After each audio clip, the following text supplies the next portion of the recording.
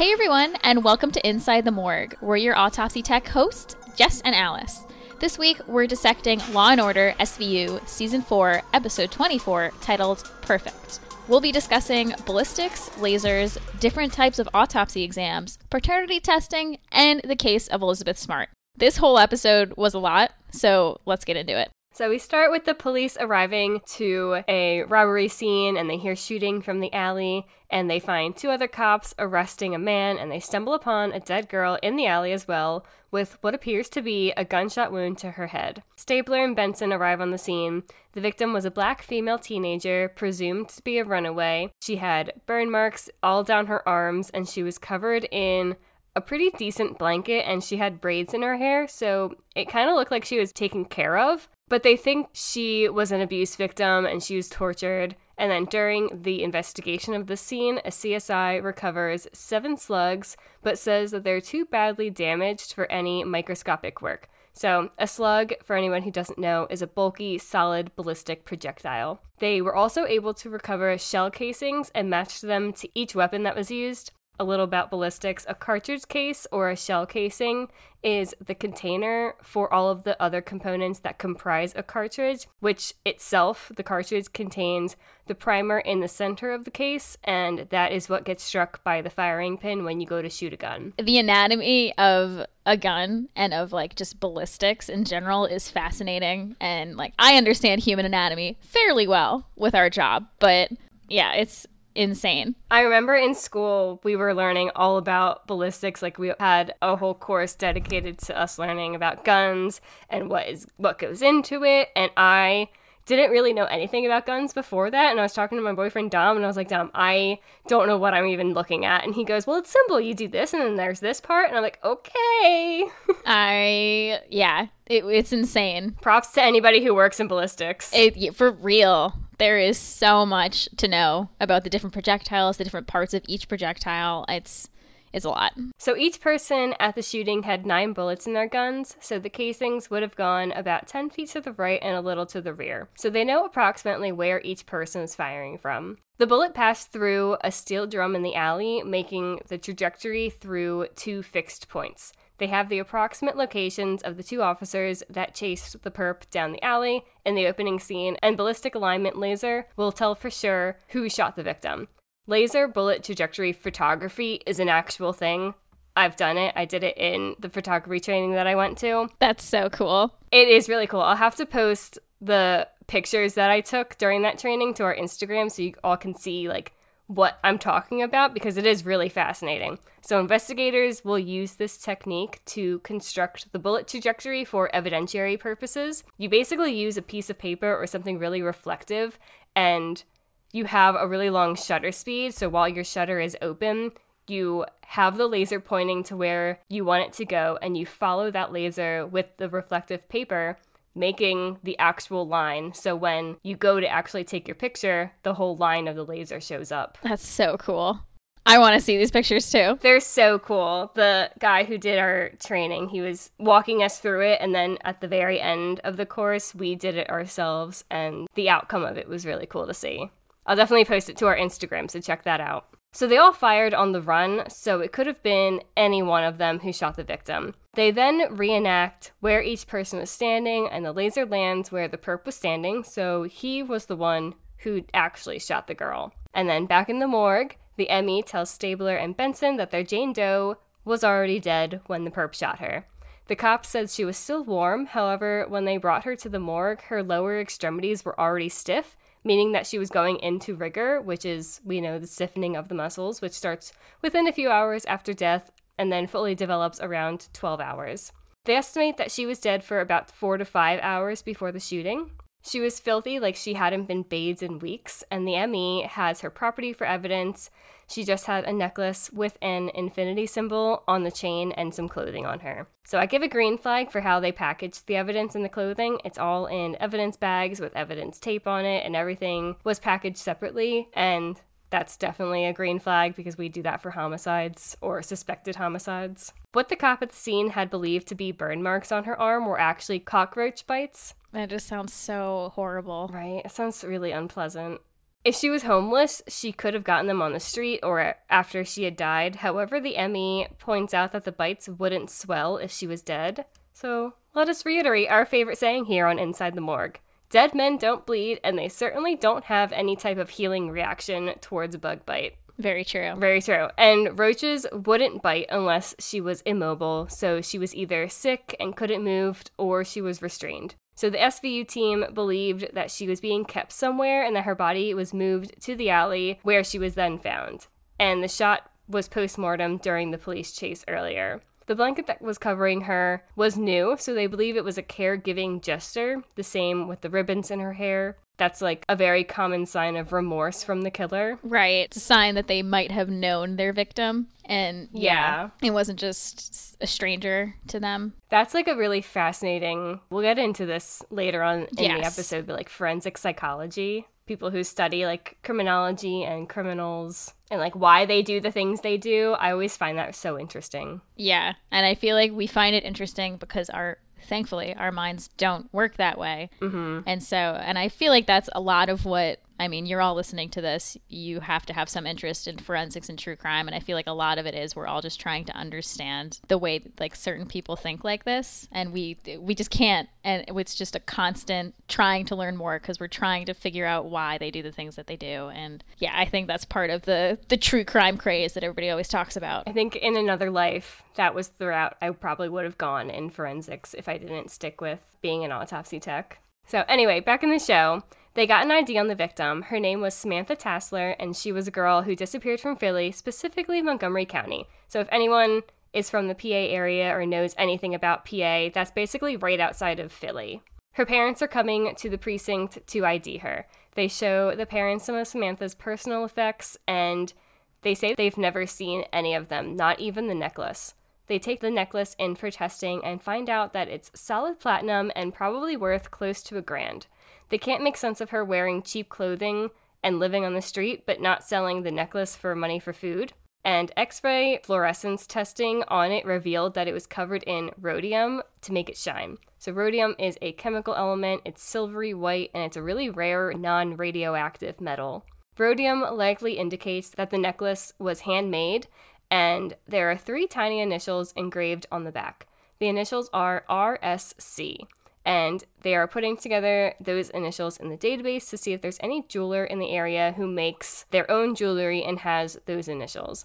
They get a hit for a jeweler named Ross St. Clair. Stabler and Benson go to his shop and they show him a photo of Samantha, but he doesn't remember her. He says his jewelry is too expensive for teenagers. They show him a picture of the necklace and he says that it costs about $800 at his store because it's custom made. They tell him that the girl who was found wearing his necklace was dead, and he tells them that he made the necklace for someone named Garrett Lang. He's a regular at the shop and sent his assistant over with a drawing for the design of the necklace. Lang had ordered hundreds of these necklaces and gave Ross St. Clair $80,000 up front to make them. $80,000 up front. I can't even fathom that much money. $80,000 up front. Just could you imagine if someone just like handed you that and was like, make me like 1,000 necklaces? I can't imagine. I can't fathom that much money. Like $80,000 just up front. It must be nice.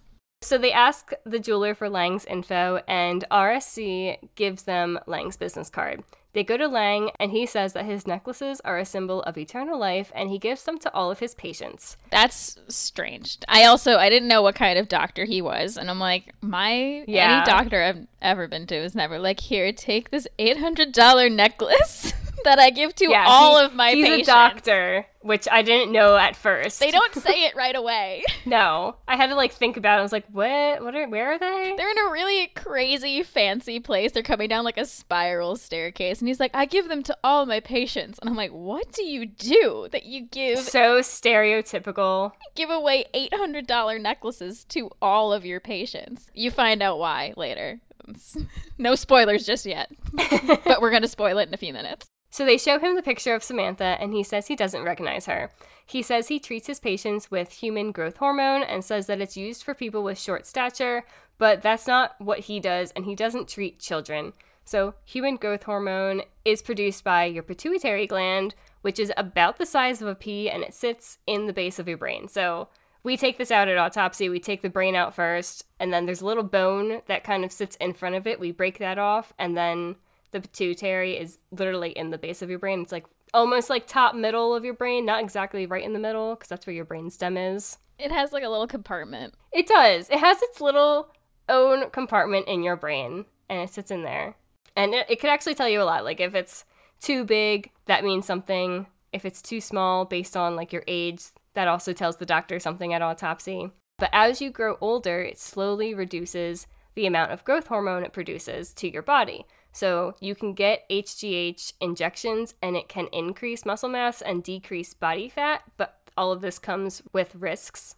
They say that one of his necklaces was found on the victim. They ask for a list of patients, but he says it would be unethical of him to give that information away. They find that Lang went to Ivy Leagues for undergrad, med school, and grad school. He did his residency in OBGYN and a fellowship in infertility and reproductive endocrinology. So for those who don't know what the endocrinologists do, they treat diseases related to problems with hormones.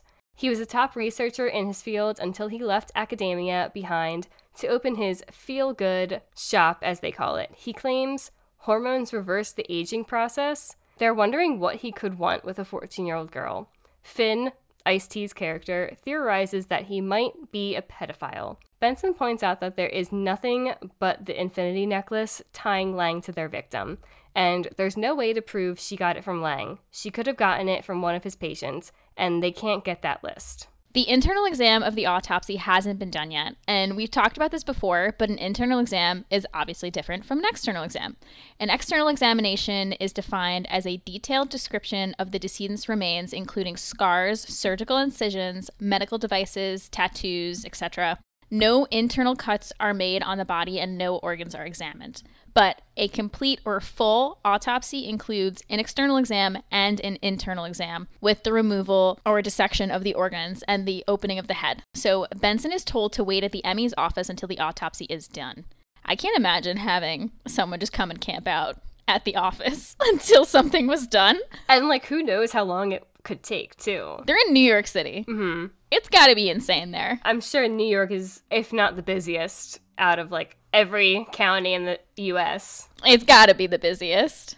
If you've read we've talked about this book before, Working Stiff by Dr. Judy Malinick. She worked in New York City. Great book. Great book. And she worked in New York City for a while, and this sounds insane. I think someone told her to try and work in New York City because you would see everything. I can't even imagine how many cases they do a day. Right? They'd laugh at me if I was like, I do 3 a day. They'd be like, sorry, 3 an hour?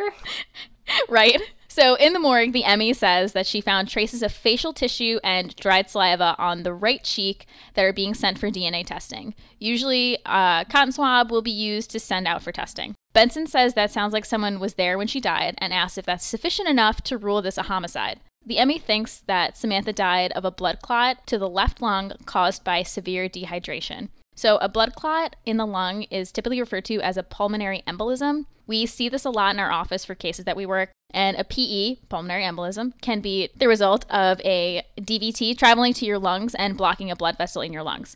This leads to low oxygen levels in your blood, causing damage to the lungs and other organs. And this is a green flag because dehydration is a risk factor for blood clots. He thinks she was deprived of fluids between 5 to 10 days. Oh my God. And that her blood basically turned to sludge. When she said sludge, it made my skin crawl thinking how horrible that is. It did. But I also, the way that she described it as sludge is definitely something a medical examiner would do. Oh, for sure. It didn't strike me as weird to say it like that. I was just like, oh, so bad. So it sounds like she was locked away for some time, which is consistent with the roach bite marks. When the ME examined her reproductive organs, she had 12 visibly involuted follicles. So just for reference, on average, a woman when she is menstruating will have 1 or 2 follicles like this. So this suggests that the ovaries were being hyperstimulated by hormones, like for IVF, in vitro fertilization. She was also carrying an 8-week-old fetus. So clearly, they are suspicious that Lang had something to do with this since he's a big wheel in the hormone research place, with all of his patients giving them $800 necklaces. However, this is all circumstantial, so they can't get an arrest warrant just yet. They need something direct. The lawyer that they're talking to says that no judge will let them look at a doctor's patient list, but they can see his IRS records. Looking through his records, they see that he has everything listed under his corporation, nothing directly to his name. So it's going to take a long time to trace who made calls to and from his clinic. He has a ton of money. I lost track. Obviously, we know he has a ton of money because he dropped 80 grand for necklaces. On necklaces. But they were saying millions of dollars in property, multiple properties. So he owns a lot of property, and he's even applying for a tax-exempt status on one of them. Stabler asks why he's trying to claim that, and it's because he's saying it is a, quote, charitable organization. So it is called the Foundation for Knowledge Expansion, which that is such an interesting name. Definitely not the name that I would have chosen if I had an organization like this. It made me think of Zoolander. Have you ever seen Zoolander? No. He's trying to open a school. He wants to... And he calls it the School for Kids Who Can't Read Good. And it's just a crazy name. And I'm this just seems like something Zoolander would say. The Foundation for Knowledge Expansion. I will watch this movie now just because you told me about that. It is one of my boyfriend's favorites. And it's an older movie and I didn't watch it until recently. And it's very funny. Some of it hasn't aged well, but... As a lot of movies have, right? I know, unfortunately. So it's a nonprofit educational program for young children at risk. They head this organization because it seems likely maybe Samantha was there. They stake out the Foundation for Knowledge Expansion and see a bunch of young girls going in, and one girl looks familiar to Benson. She looks like a girl who disappeared from the Upper East Side around the same time that Samantha disappeared from Philly. They knock on the front door and ask to see Jessica Morse, who's the girl that they think just walked in there. The woman says she doesn't know what they're talking about.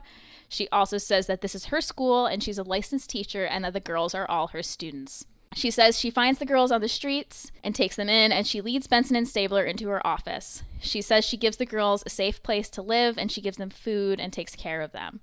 Benson arrests this woman and says that these kids are going back to their parents because it looks like they're all kidnapped. While cuffing her, Benson notices the woman has an infinity tattoo on her left wrist. The woman says it means infinite potential and then asks for a lawyer. While leaving the office, Stabler sees the girl that they followed in there and says she looks like the girl who disappeared last year. The girl says she isn't who they think she is, and Stabler calls her by her name, Jessica, and says that her family wants her back home. And it seems like she has a slight emotional reaction to hearing this, but then she puts on a brave face again and changes her tone and says that her name is Marjorie and that the school is her family. Back at the precinct, they have the teacher woman in interrogation with her lawyer.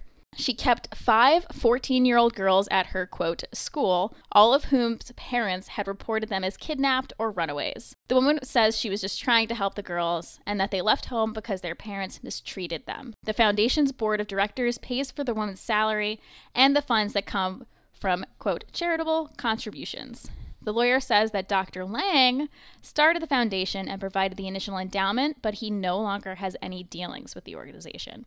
They show the woman Samantha's ID photo from autopsy. Green flag, because we've talked about this before. We do take ID photos at autopsy, and this is used for identification purposes. Obviously, that's why it's called ID shots.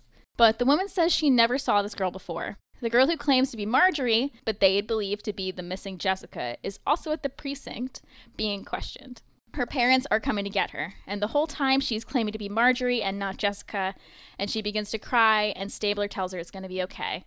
And she says, no, it's not. She has to go back to the school. And she says she knows everyone thinks she was kidnapped, but that she ran away because her parents didn't understand her. And the woman running the foundation does. She says the woman saved her life, and she said that she took her in off the streets, fed her, taught her, and did the same thing for the other girls. They're taught that all girls should respect themselves and each other. Stabler shows Marjorie/Jessica a picture of Samantha, but Marjorie/Jessica says that she doesn't recognize her. The other 4 girls who were at the school are now also at the precinct, and they are all high-profile cases because they come from wealthy or upper-middle-class families. They all denied their real names and say that they had run away and that they weren't kidnapped. This is more than Stockholm Syndrome. They are totally devoted to this woman. Her name is Mrs. Haggerty, and they seem to be brainwashed and likely in a cult.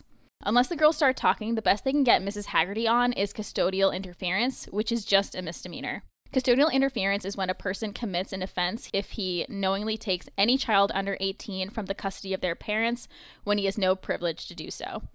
And they don't have any proof that Lang is connected in all this except that he owns the building. The forensic psychologist who's there from the FBI, I believe his name is Wong. So forensic psychology is a forensic specialty that applies scientific knowledge and method to help answer legal questions arising from criminal, civil, or other judicial proceedings. So if you ever watch Mindhunter, this is all the show is about. Also a great show. Such a good show and a decent book. I like the book too. I know they're not coming out with season 3, but it was a really good book. And again, if I was in another life, this is the route I probably would have gone. It's like such fascinating work.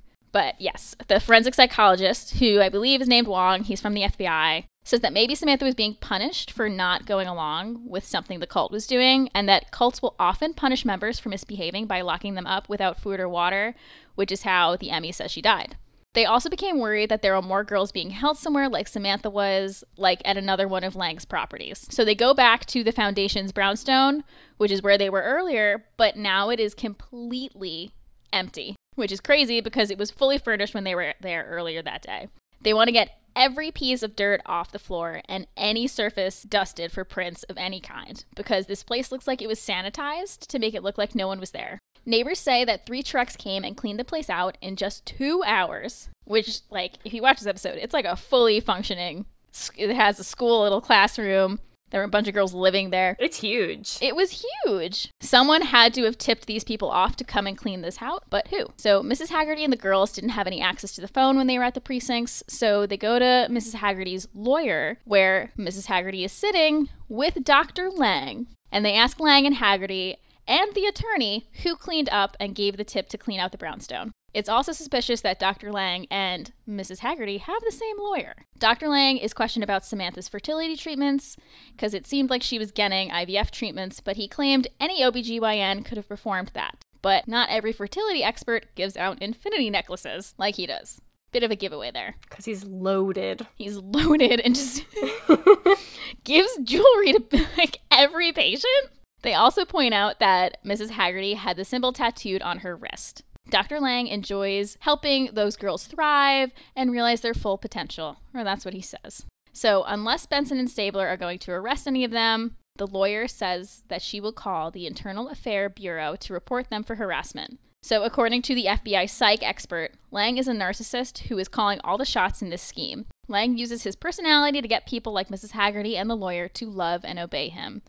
It also looks like he preys on young girls who are social outcasts and inundates them with, quote, love bombing. So it looks like these girls didn't end up with Mrs. Haggerty by accident. They were definitely targeted beforehand. So next we see Benson and Stabler meeting with Samantha's parents to inform them that they believe their daughter was murdered.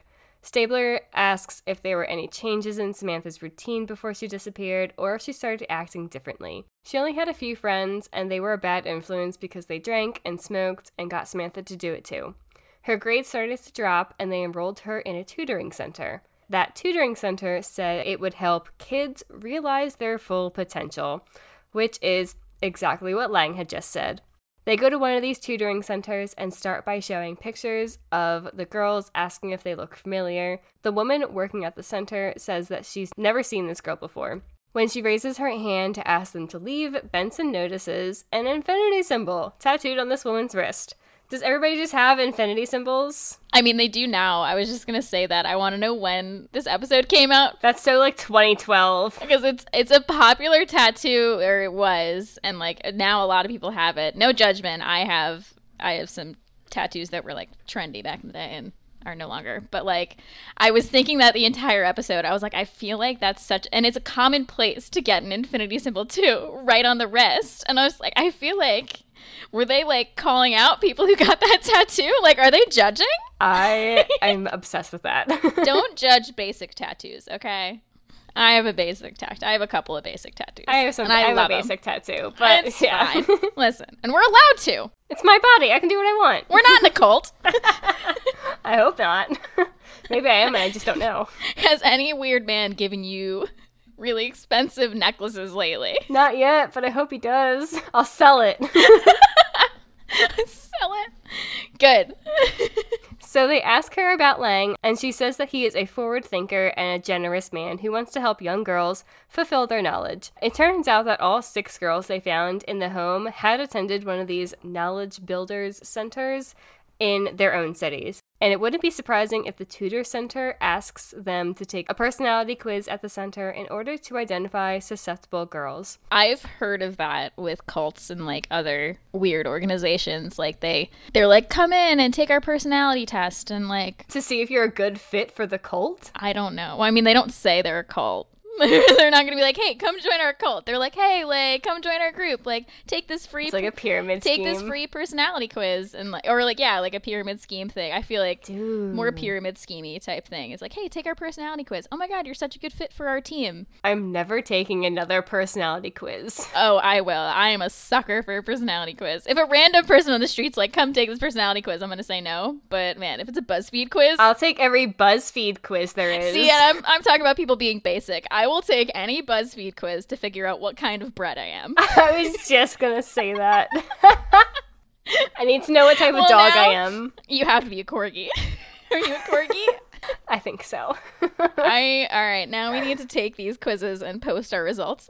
We'll link it in our Instagram story. In our Instagram story, we're gonna take what kind of bread we are and what kind of dog we are. And we'll let you guys know, and you have to let us know your answers. So they checked the tutor's credit card statement and found that she was in all of the cities that the girls disappeared from at the same time of their disappearances. A little suspicious there. Which, again, it looks like she was involved, but isn't a smoking gun. All of the girls have gone home with their families, and the only girl in the area is Jessica, so they need to talk to her and kind of see, like, what she's thinking and get some more information. Stabler goes to talk to her, and she misses Mrs. Haggerty, and that she was the most wonderful person she ever met. She accepted Jessica for who she was, as did the other girls. She also says that Lang was a great man who would save the world. Stabler asks how he's going to do that, and Jessica says that because the ozone layer is disappearing and the UV rays will make everyone sterile, the only way that humans will survive is by cloning living cells.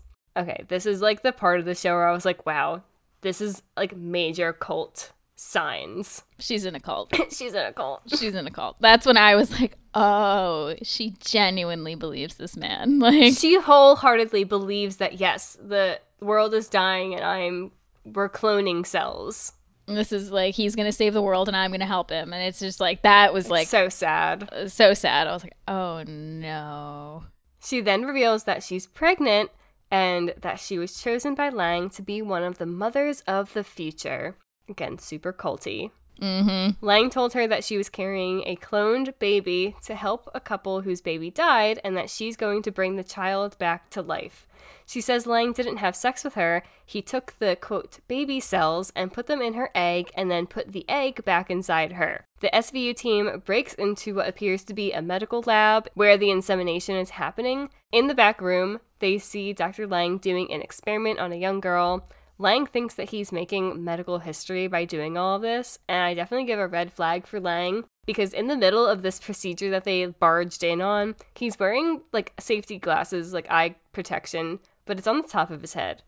And he's literally, like, in the middle of impregnating somebody. Yeah, he's like... He has poor PPE, and he should have had his glasses on. This man is a walking red flag for so many reasons, but this is an official... Especially for his poor PPE. Yeah, we're giving an official inside the morgue red flag for poor PPE, because you know we are sticklers. They arrest him, and they bring him into interrogation. He's confronted about his plan to impregnate young girls and falsely claiming that the children are clones. It is also illegal to clone people. Just in case you guys didn't know. In case you didn't know that. Don't try this and don't join any cults where someone is claiming they're going to clone anyone. Do we need a disclaimer of don't try this at home? Please. Oh my gosh. I don't think we've said that since episode 1. Don't try this. I mean, if any mad scientist... Don't join a cult and don't clone humans. Don't join a cult. Don't try any of this at home if you're a mad scientist, please. Don't spend 800 or 80 grand on necklaces. Don't do anything this man does. He's insane. He thinks that he's a scientific genius comparable to Darwin or even the Messiah. Uh-huh. This man. That's a classic cult behavior where he's like, I am gonna save the world. What was it? Charles Manson. He was the Waco cult. Yeah. I think he believed that he was the Messiah. Charles Manson. I hate him. I mean, everybody does. Rightfully so. Yeah, rightfully so. Yeah, classic cult behavior. Yeah, exactly. Lang will be charged with fraud and sexual abuse, but this might not stand in court because all of the girls consented to what he was doing. Also, there was no sexual contact, so a rape charge wouldn't even stand in court. Despite the girls being underage, they're old enough to consent to reproductive rights. They can get pregnant no matter how they do it. They can't charge Lang unless they can prove he is connected in some way to Samantha's death. The ME is officially ruling Samantha's death as a homicide. They got the DNA back on the swab from Samantha's cheek, and it belonged to Haggerty. So a red flag, because obviously, we've talked about this so many times before, DNA does not come back that fast, considering I feel like all of this happened within a few days, like within a week. Yeah, that's the timeline I understood, and I thought the same thing. I was like, this seemed quick. DNA definitely takes way longer than just a week. Yeah, and I know they have to speed it up because they only have, like, what, 45 minutes of airtime, but at least do, like, 8 weeks later. Like the little SpongeBob, right. Like, 8 weeks later. So the DNA of the fetus that Samantha was carrying had DNA from Samantha and an unknown father. They need DNA from Lang to prove that it was his. And I don't know if any of you guys had done this in, like, your bio classes. I definitely did this in my college bio labs. The lab you send a sample to will generate a DNA profile of specific genetic markers called STRs, or short tandem repeats. And at each DNA locus, you have 2 alleles. One is inherited from your mom, and the other is inherited from your dad. So then PCR, or the polymerase chain reaction. I used to do that. I'm getting into my bio here. Yeah, that used to be my job before I went to forensics. I did PCR testing. PCR amplifies the DNA to determine the specific alleles that you have for each STR marker. And it's expected that at least one allele at each DNA locus in the child's DNA profile will be found at the same DNA locus in the biological parent's DNA. So, like, I definitely remember in biolabs, there was, like, the worksheets that you would match. Like, you would tell, like, oh, who's the mom or who's the dad based on this thing that we have here. So, for example, if allele 13 and 14 are present in the child and allele 13 is present in the dad, they have the same number present in each column, so this is a match.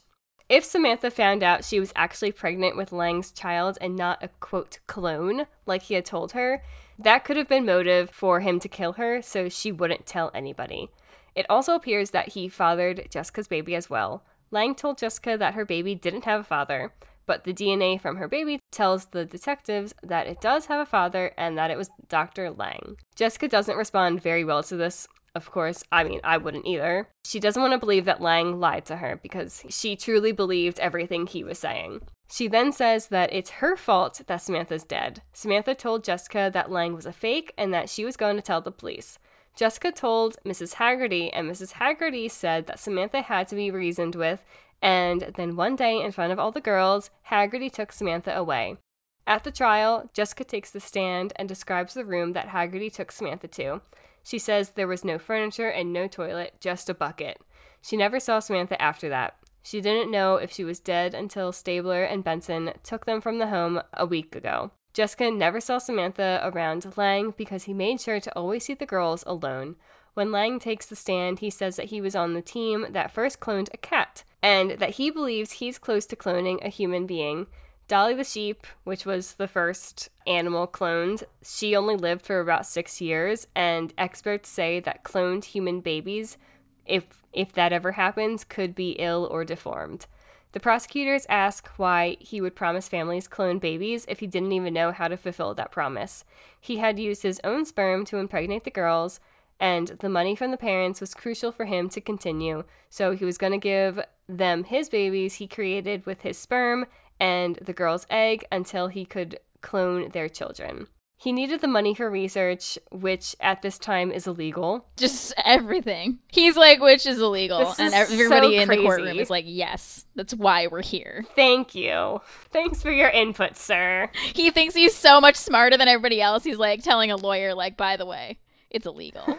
Yes. That's why we brought you here, sir. You added so much to the conversation. So he points out that the girls consented to the procedure, and he says he was trying to give life, not destroy it.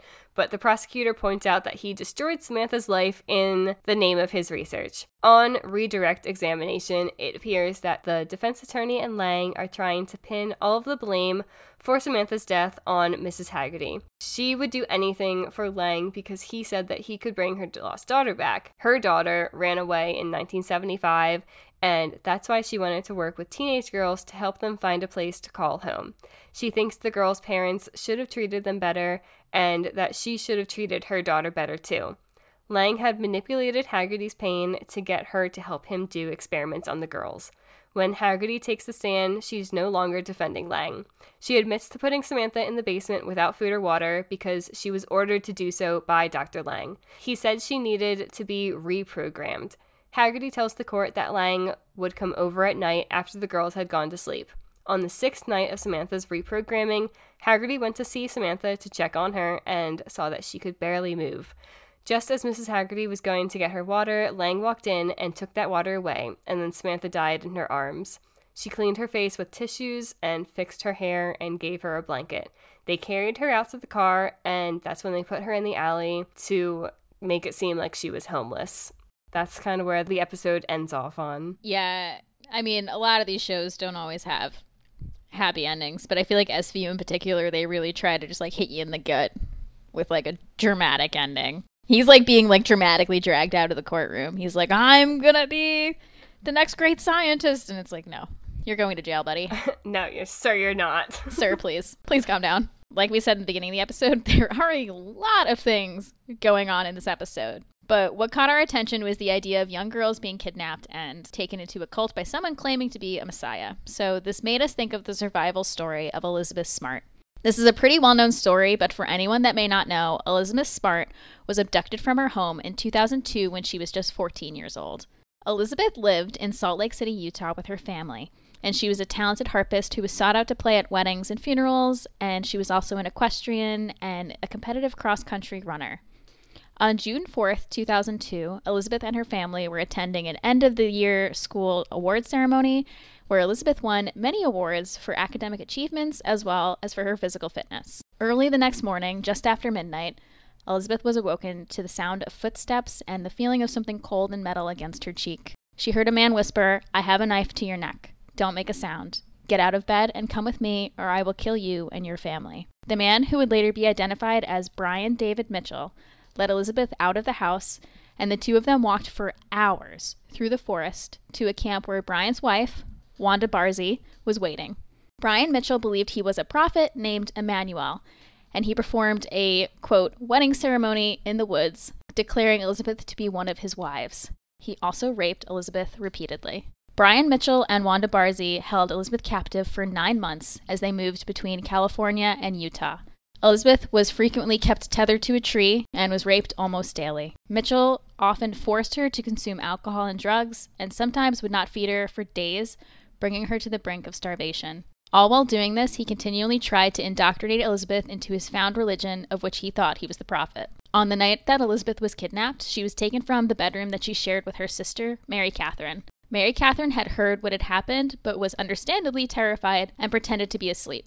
She realized that the man that had taken her sister reminded her of a man who had been a handyman at their home and had called himself Emmanuel. She told this information to the police, and they realized that Emmanuel was the man named Brian David Mitchell. And in February 2003, his photo was shared on America's Most Wanted TV show. On March 12, 2003, a passerby recognized Mitchell from the photograph while he was walking with Elizabeth, who was wearing a wig, sunglasses, and a veil. Authorities arrested Mitchell and his wife that day, and Elizabeth was returned to her family that night. The prosecution against Brian David Mitchell spanned for years, as questions about his mental health complicated the trial. On December 10, 2010, more than 8 years after kidnapping Elizabeth, Mitchell was sentenced to life in prison after being found guilty of kidnapping and transporting a child across state lines for sexual purposes. His wife and accomplice, Wanda Barzee, was sentenced to 15 years for her involvement. Remarkably, Elizabeth Smart was able to return to a relatively normal life after surviving such a horrific experience. She soon returned to school and her favorite activities again, and graduated high school in 2006.